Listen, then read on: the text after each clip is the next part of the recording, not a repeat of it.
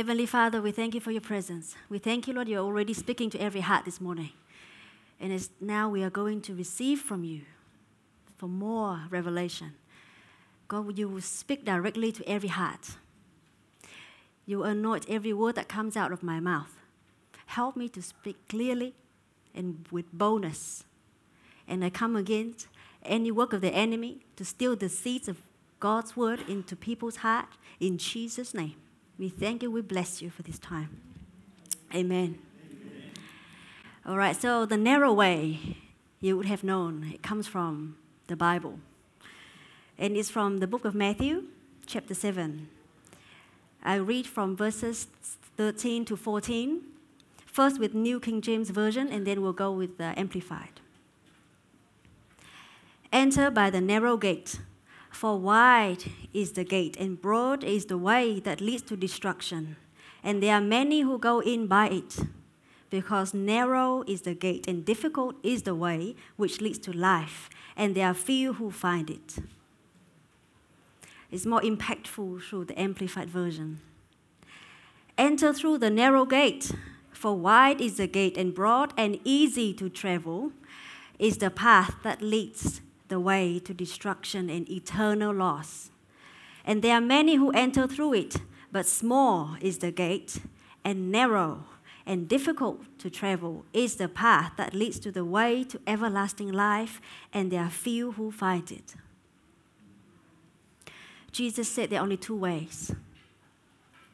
One is to spiritual death, to eternal loss, to forever separation from God, and the other way is to life, to eternal, everlasting life, life of God and life with God. One way is easy and broad, the other way is narrow and difficult. The way to destruction is easy and broad, and many are traveling that way. But the way to life, very few are traveling down there. Very few. This is a sorrowful statement from our Lord Jesus Christ.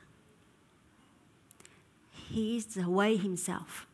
And he said it, that very few will find it. The path to eternal life is open to everyone. The way home to the Father is wide open. But with his foreknowledge of the last day, he knows how many will be able to make it. How many will be able to meet that requirement to enter the kingdom of God. The gate to heaven is narrow because it is exclusive to a group of people who put their faith in Jesus Christ. This gate is exclusive for only those who are single-minded, for the narrow-minded people. Because Jesus is the only way. There's no alternative to Jesus if you want to get to the Father. The wide gate, however, is non-exclusive. Every other ways, every religion in this world will lead you there, even self-effort. And sorry to say, even attending church every Sunday, serving God, is not going to get your way to heaven. Many attending church regularly will not make it unless they put their faith in Jesus Christ. Because you put your faith in Jesus Christ, you attend church and you serve the Lord. But you attend church and you serve, but you are not trusting him. It's not going to save you. And the day will come when he asks.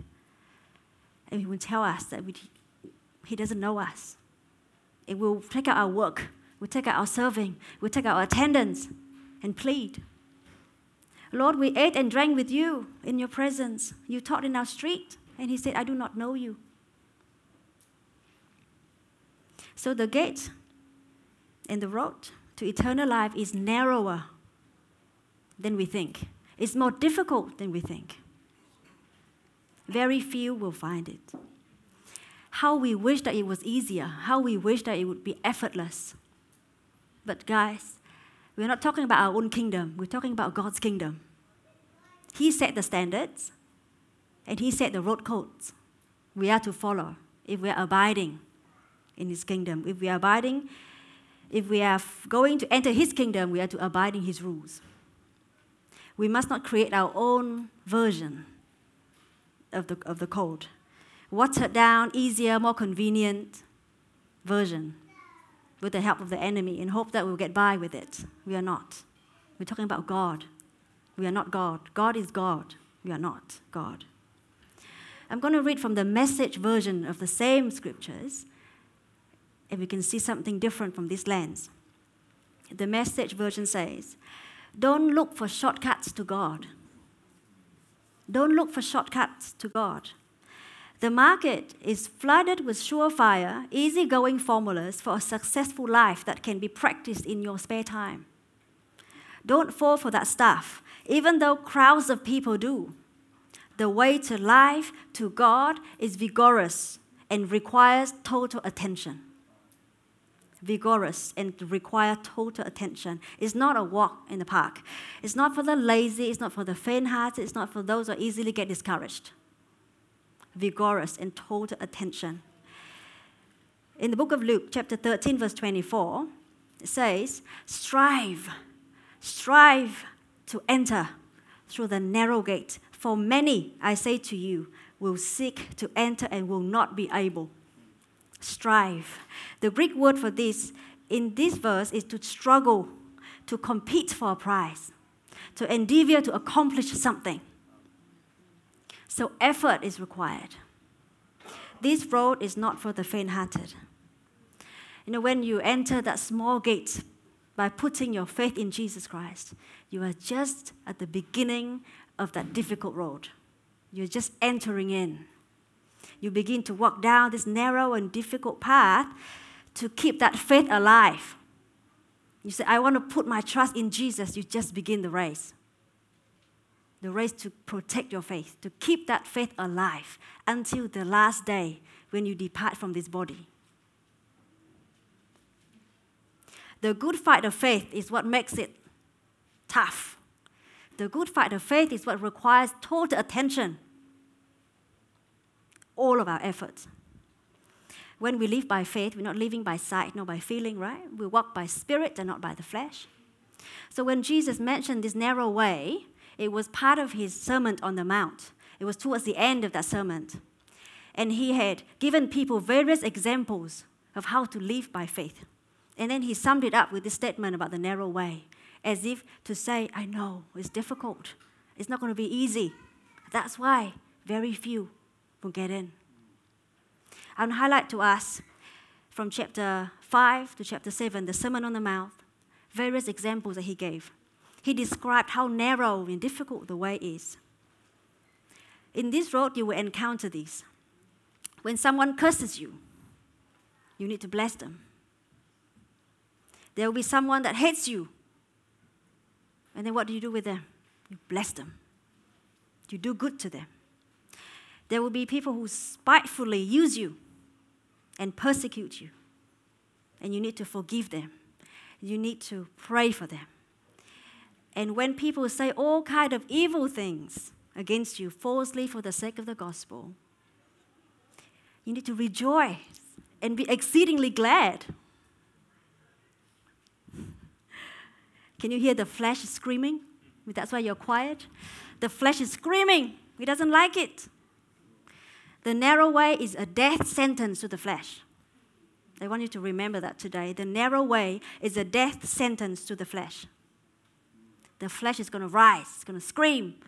I want to retaliate. I want to punch them. I want to speak up. I want to fight justice. But guess what? The natural responses of the flesh need to be denied. Access denied.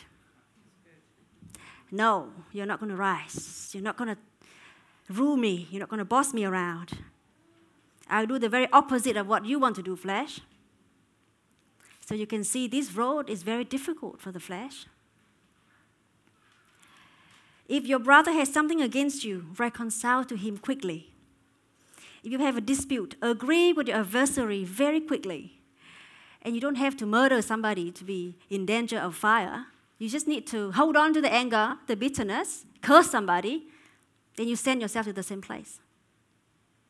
So pride and self-righteousness must be crucified when we walk down this narrow road, the road. The flesh wants to hold on to anger and bitterness and unforgiveness. If we listen to the flesh, if we live by the dictate of the flesh, we will die. it will cost us our souls. Is it worth it? There's more. There are more bad news to the flesh. Lust of the flesh must also be put to death. Because Jesus said, whoever looks at a woman to lust for her has already committed adultery with her in his heart. Focusing on storing up treasures on the here on earth is a no. And money must not be our master. Desire for fame, for recognition, for popularity, for approval of man must also be done away with. Charitable deeds, good deeds, need to be done in secret. Praying to the Father is to be done in private. When you fast, don't let anybody know you're fasting. You need to be okay with obscurity, to be insignificant, to be unimportant. And we must be okay with just the Lord knowing and seeing us. Do you see that blow after blow to the flesh, which is full of pride and lust and love for popularity, for security, for pleasure and comfort. The flesh is a terrible thing. Even seemingly harmless and innocent things like worrying about what to eat, what to wear, and making oaths and vows, even well-meaning, are to be dropped as well. Do you know Jesus said, let your yes be yes, and your no be no. For whatever is more than this is from the evil one. Jesus said that. He commands us to simply keep our word, just like our Father who is faithful to his word. When we face with the reality of denying ourselves to follow Jesus, are we going to turn away like many of his disciples? Jesus never sugarcoated the truth. He said it like it is. He was never manipulated by the response of the people. He always reminded us about the price to follow him. And God offers salvation to everyone who accepts it, but on his own term. We must come the way he provided. We cannot create our own path or come to a holy God based on our own preferences.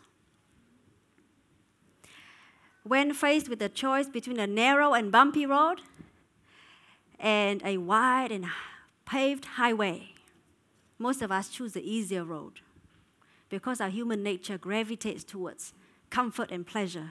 Human nature is short-sighted. Short-sighted. That's why Jesus said, choose life.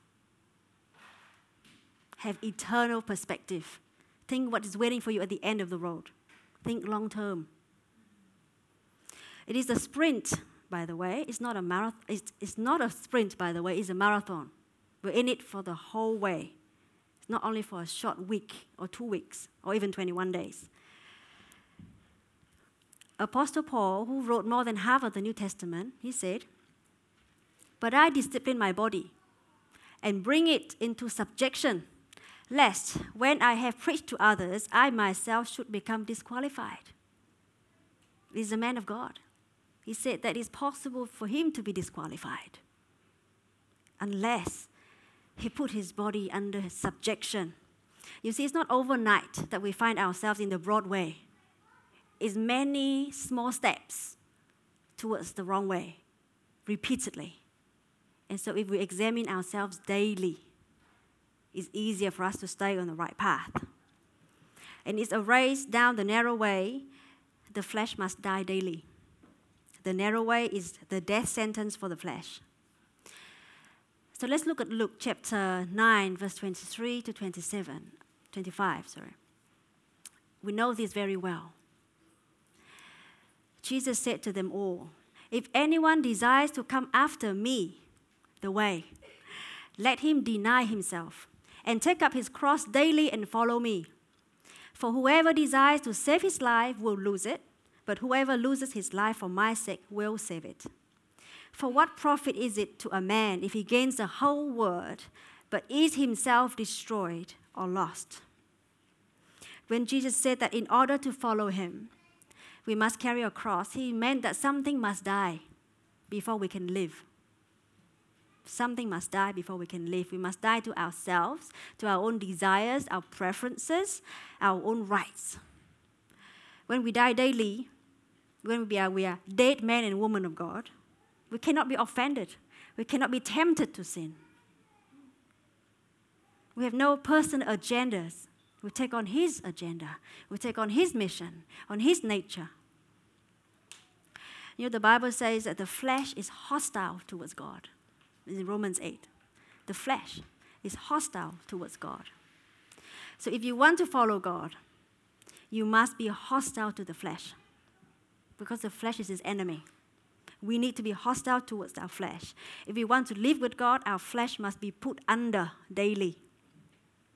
How do we crucify our flesh? Most effectively. Those things just announced this morning. Prayer and fasting. It's through using the power twins. Prayer and fasting.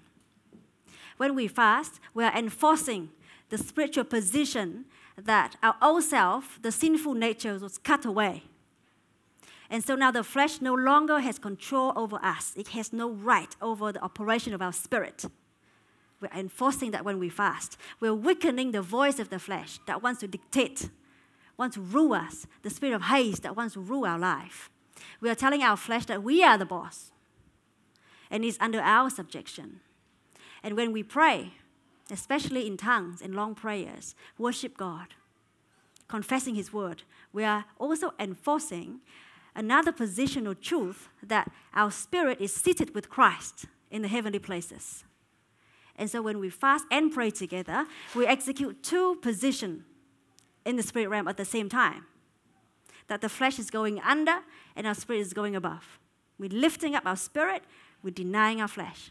We're walking after the spirit and not walking after the flesh. When we fast, some of us could have been able to relate. Every bit of our carnality that has been ruling us, that we don't even know sometimes, has risen to the surface. Everything that is not submitted to God is raising its ugly head. Our emotions go crazy. We feel depressed, we get angry, we get irritated, we get discouraged. We scream, man, this isn't what I need. But that's exactly what we need.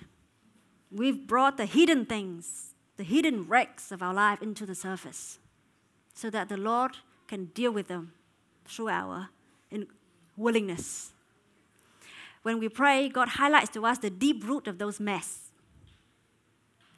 that has come to the surface, and He empowers our inner man with might to overcome. He can reveal, that situation of your life, the way you're reacting is rooted all the way back in your childhood, the words that were spoken over you.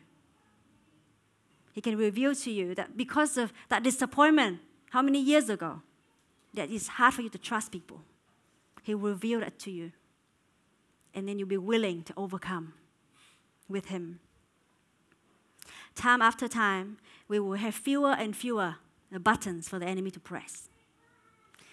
Something that would used to set you off doesn't affect you anymore. You find yourself easily bless somebody who hates you. You find yourself that suddenly now you're making peace even though you're not at fault. You find yourself enjoying a supernatural peace even though people around you are fretting. That means you're making progress. The narrow path is getting a little less difficult now because some of the flesh has been pruned away. Praise the Lord. Now, the more we die to the flesh, the more we are less attached to the things of this world, right? Because the flesh is fed by the things of this world. So the more we die to the flesh, the more we are free from the world. The more we are focused on the things of God and less distracted by the things of this life. The more we'll be able to be open and sensitive to what God is saying, is asking of us to do. The more we die to the flesh, the more we can successfully separate ourselves from the world and live a consecrated and holy life. Okay, this is a requirement to enter the kingdom of God. 2 Corinthians 6, verses 16 to 17, and then chapter 7, verse 1, which is the very end of this message that Jesus was saying, that Paul was saying. And what agreement has the temple of God with idols? For you are the temple of the living God. As God has said, I will dwell in them and walk among them. I will be their God, and they shall be my people. Therefore, come out from among them and be separate, says the Lord. Do not touch what is unclean, and I will receive you. I will be a father to you, and you shall be my sons and daughters, says the Lord Almighty. Therefore, having these promises, beloved, let us cleanse ourselves from all filthiness of the flesh, perfecting holiness in the fear of God. The Lord said what? Come out and be separate from the world, to live a holy, consecrated life unto God. Then I'll be your father, and you'll be my sons and daughter. We are not living a separate life, a consecrated life, a holy life to be saved. It's the other way around. Because we are saved, we are able to and we are expected to live a consecrated and holy life. It's like when we are married to God, we can't go on and having an affair with the life, with the word anymore. We are married to Jesus. We cannot go on and have affairs with the word. Having a lifestyle of consecration and holiness unto God is an evidence, is a fruit, is an evidence that someone is traveling down the narrow way to eternal life. It's a product of dying to self daily. So you cannot live consecratedly and holy without dying to self. You cannot. Now, I want to clarify that God's not saying that we should be separated physically from the Word, because then how can we shine the light, right? Because we are the light of the Word. But we are we're in the Word, but we're not of the Word. We're not attached to the things of this Word. They don't have to take our own interests. We are there for a mission. Every conversation, every interaction, there's a purpose. We belong to the Lord. We are around people for a mission that He has sent us to do. We cannot be diluted by the Word. We need to be set apart. Let's define what consecration and holiness look like. What a life of consecration and holiness look like. This is a kind of life where one gives themselves completely unto God. Completely. You give yourselves completely to God. A life set apart for Him from the place of knowing that I belong to God. I belong to God, and so I set myself apart for Him. All my life, all areas of my life, not just Sunday morning, not 15 minutes devotion every day. All of me, all of my life, all areas of my life, all of my time, all of my attention, all of my choices, all of my thoughts. This is a life where we joyfully present our body as a living sacrifice, holy and acceptable unto Him, as a reasonable service. Reasonable, because we belong to Him. It's not too much to ask, it's reasonable. It is a life where we rejoice in the knowing that the Lord has made a permanent home in us. The Holy Spirit has come and made His permanent home in our hearts. We rejoice. And we choose to make our mind, our soul, our body a sanctuary for Him. That's what it looks like when you want to consecrate yourself to the Lord. You say, Lord, all of me, my mind, my soul, my body, my spirit, I choose to make them a sanctuary for You. Dwell with me. You are so welcome here. You are so welcome. You have Your way. None of me, but all of You. When we live holy and separate unto Him, we will not be able to think of anything ungodly that would defile us. We can't even think about them. We can't think about letting anything defile the temple of God. We can't speak profanity. We can't watch unfilthy things. We can't touch unclean stuff and set foot in a place that we know will grieve the Holy Spirit, because He is in us. Every cell, every tissue of our body is filled with the Holy Spirit. Our eyes are His eyes. Our ears are His ears. Our hands are His hands. Our feet at His feet. When we are consecrated and living a holy life, we will be said that we are obsessed with Jesus. These people are obsessed with Jesus. All they talk about is Jesus. We will be obsessed with Jesus. We shall be so. And we shall only want to please Him, and we stop caring about what people say and think. We shall think God's thoughts and speak His word, hear His voice, see things from His perspective, and be His hand, His feet, living in dominion. Our hearts will cry, "May the words of my mouth and the meditation of my heart be pleasing unto you," all the time. A life of consecration is a life completely surrendered to the Lordship of our Lord Jesus Christ. All we think about is what I can do to glorify Him after all that He has done for me. We ask God for revival, right? There's a narrow road to revival. We said that revival, let that start with me. The narrow road to the revival we need to travel. God is looking to and fro throughout the earth, looking for those whose hearts are one with Him. He's looking for those whose lives are consecrated and are holy, and He can use. Very few. That's why He has to look to and fro. So if we ask for revival, we're going to present our body as a living sacrifice, holy and acceptable to Him, so He doesn't have to look any further. Lord, look here. Here I am. Here's my life. Use me.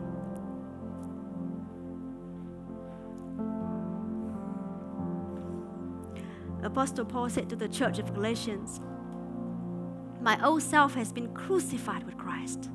It's no longer I who live, but Christ lives in me. So I live in this earthly body by trusting in the Son of God who loved me and gave Himself for me." What does this mean? It means that our life is not changed. Our life is exchanged. Our life is no longer in the realm of I. It's no longer I. It's nothing to do with us anymore. It's Him, it's Christ who lives in us and through us. Christ is our life. When we live a consecrated and holy life, we can be confident in saying that Christ lives in me and I am going to enter the kingdom of God because I know Him. Going down the narrow road, we said before, is a death sentence to the flesh.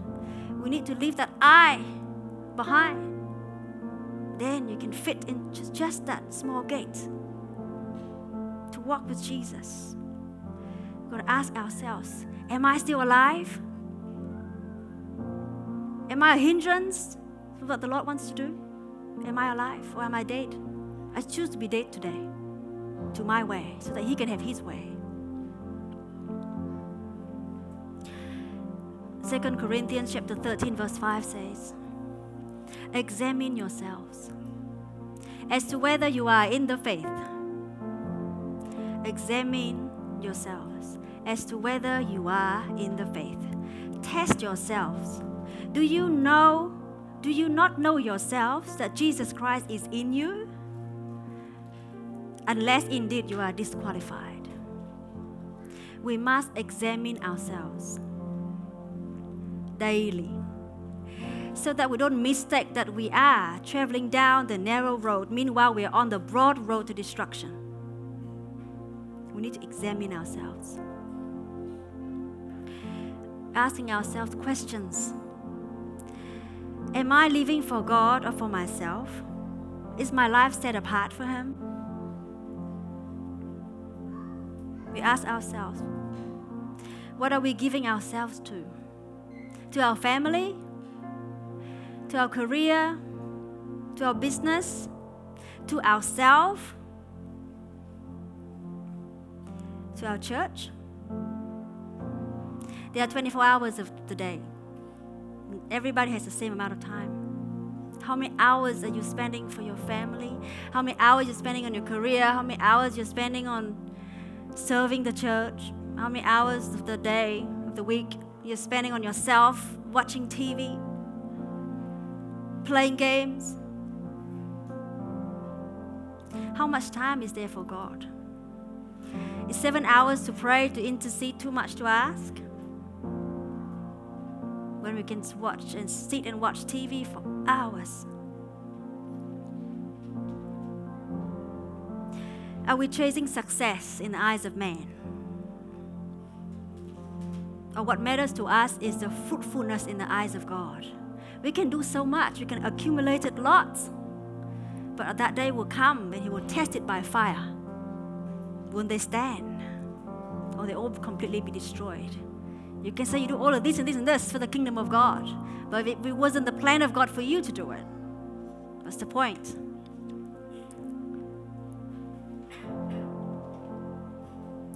What are we doing with our body, the temple of the living God?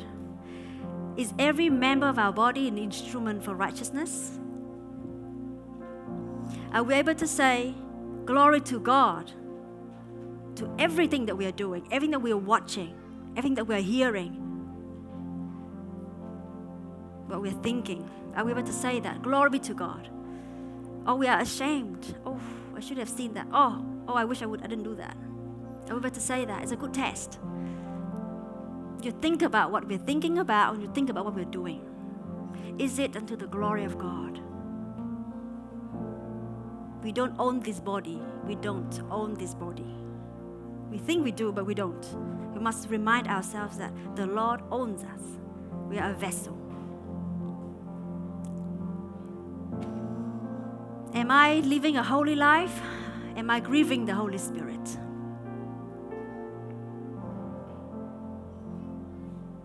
Because the world has nothing to offer us. The Holy Spirit is all that we have. Everything of this world is temporal. It will pass away before you know it. The Holy Spirit is only one that we have. Are we grieving Him with our lifestyle? If you know that you're living in sin and God has spoken to you about it, you've got to repent when there is still time. He is faithful and just to forgive us. If we confess our sin, He will cleanse us from all our unrighteousness. If you have been trying to break free from an addiction and need help, let us pray for you. Is any disobedience that you're telling yourself it's a small thing? Just white lies here and there, accidentally manipulating and controlling situations to get your way. Even being ungrateful is a sin. And knowing what is good but not do it is a sin. The standard of God is way above our standard. The more we walk with God, the more we realize the gate is way more narrower than we think. There's a prayer we should pray daily if we are serious about living a holy life. It's in Psalms 139.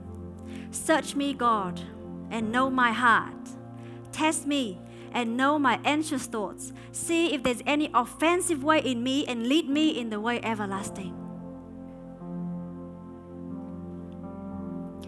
You know, there's an expectation of us when we call God our Father. We're so quick to say, Father. We sing all these songs, Father, God, Lord. The Bible says, if you address as Father, the one, if you call Him the Father, there's expectation. If you address as Father, the one who impartially judges according to each one's work, conduct yourselves in reverent fear of Him and with profound respect for Him throughout the time of your stay on earth. Conduct yourselves in reverent fear of Him and with profound respect for Him. God has not changed. We are the people under New Testament doesn't mean that God has changed. He's the same yesterday, today, and forever. The God of Old Testament is our God. His standard has not changed. He is the God that is so holy that when the angels worship Him, they have to use their wings to cover their faces. He's so holy. What makes us think that now under grace, we can continue to live in sin? He is still a jealous God, and He's still a consuming fire. The blood of Jesus is covering us now, but it's not going to be forever. The grace is not going to be there forever. The grace of the Old Testament is still, the God of the Old Testament is still the God of New Testament. So although we are right now under grace, don't be deceived that God is okay with our unholy living. He's given us grace to what? Overcome sin, not to live in sin. So don't let the grace muddy the water. He is still the Holy Father. And the end is very near. The end is very near. More than ever, we need to examine ourselves, repent, and ask God to help us daily. So in closing, I want to ask us a few questions. I know there are many questions for us to think about, but they were reflecting questions for you, between you and God. Now these questions. If you close your eyes and think about a heaven that is so perfect, that it has no more war, no more sickness, no more famine, no conflict, no flesh. Have all the amazing food that you like the most. Have all your beloved people there in heaven. All kind of entertainment that you desire. A perfect place in your definition is there in heaven. But there's no Jesus in heaven. Are you okay with that? Are you okay with a perfect heaven without Jesus? If you are, like I used to be, you are in love with this world more than you're in love with Jesus. You do not yet know Him.